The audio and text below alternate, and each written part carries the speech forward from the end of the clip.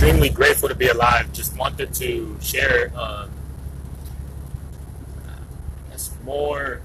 I'm currently focused on foundation. I'm currently learning on how to structure my entity the right way from jump.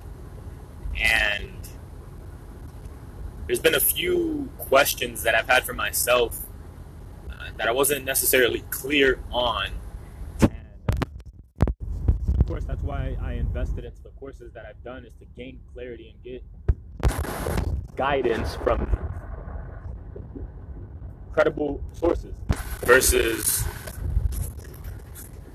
doing it incorrect the first time. Although I am aware that taking action in general is by default a quality trait to have, and you could definitely learn more that way. But I also value time. So a lesson that I learned off one of the previous Q&As by Tom Wheelwright is, there was an individual that asked about deductions on as an investor, and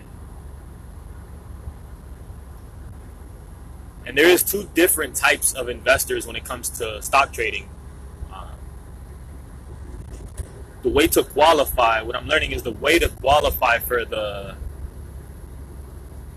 I guess let me go ahead and explain the two, and then go from there and kind of share the lessons I learned. But there's two, from what I'm understanding now. There's an investor and a trader, right? So a regular investor would be one that is not as active. In fact, there's criteria, there are guidelines that have to be met in order to qualify as a trader. And from what I've heard or learned is, in the past, an investor had the ability of deducting fees, brokerage fees,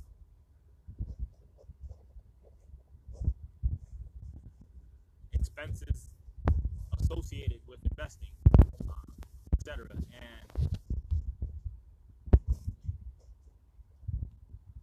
not exactly sure when that transition happened, but now, from what I'm understanding now, the way to get these deductions is by being a trader.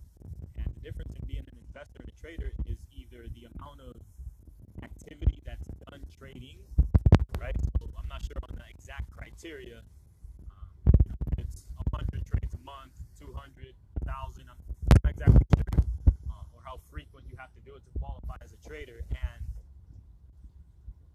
so that's one of the ways. That's one of the ways to separate being an investor versus a trader, is the activity done, the frequency of trades, if you will. And I'm sure there's a dollar amount as well, in order to qualify for the tax incentives, or the tax incentives that you get as an investor, if you do it in the amount of times that criteria meets. So by the route that I've been focused on is actually having an entity structured toward trading. So by default, you, or me in this case, or whoever it is that is looking into learning to do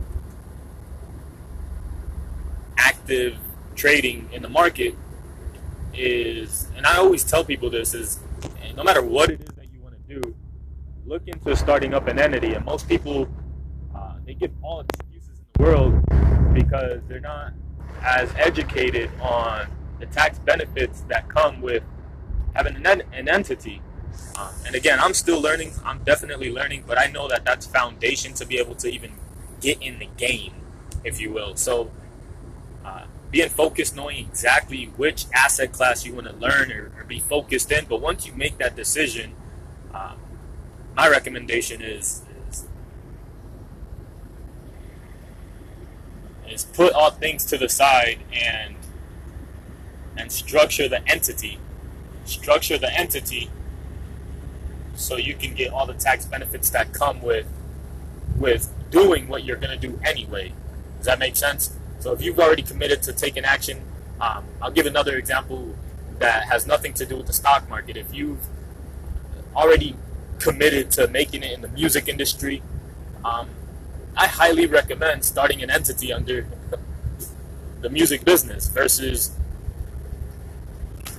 waiting to blow up and become financially free through a hit song. Why not monetize, if you will, your activity? It kind of ties into, I guess people never really broke it down. People say, do what you love, and the money will follow. It's like, yeah, that's true, but if you don't have an entity set up under that, it's not going to follow, right? But it could follow if you have it structured correctly and you're operating in your passion zone.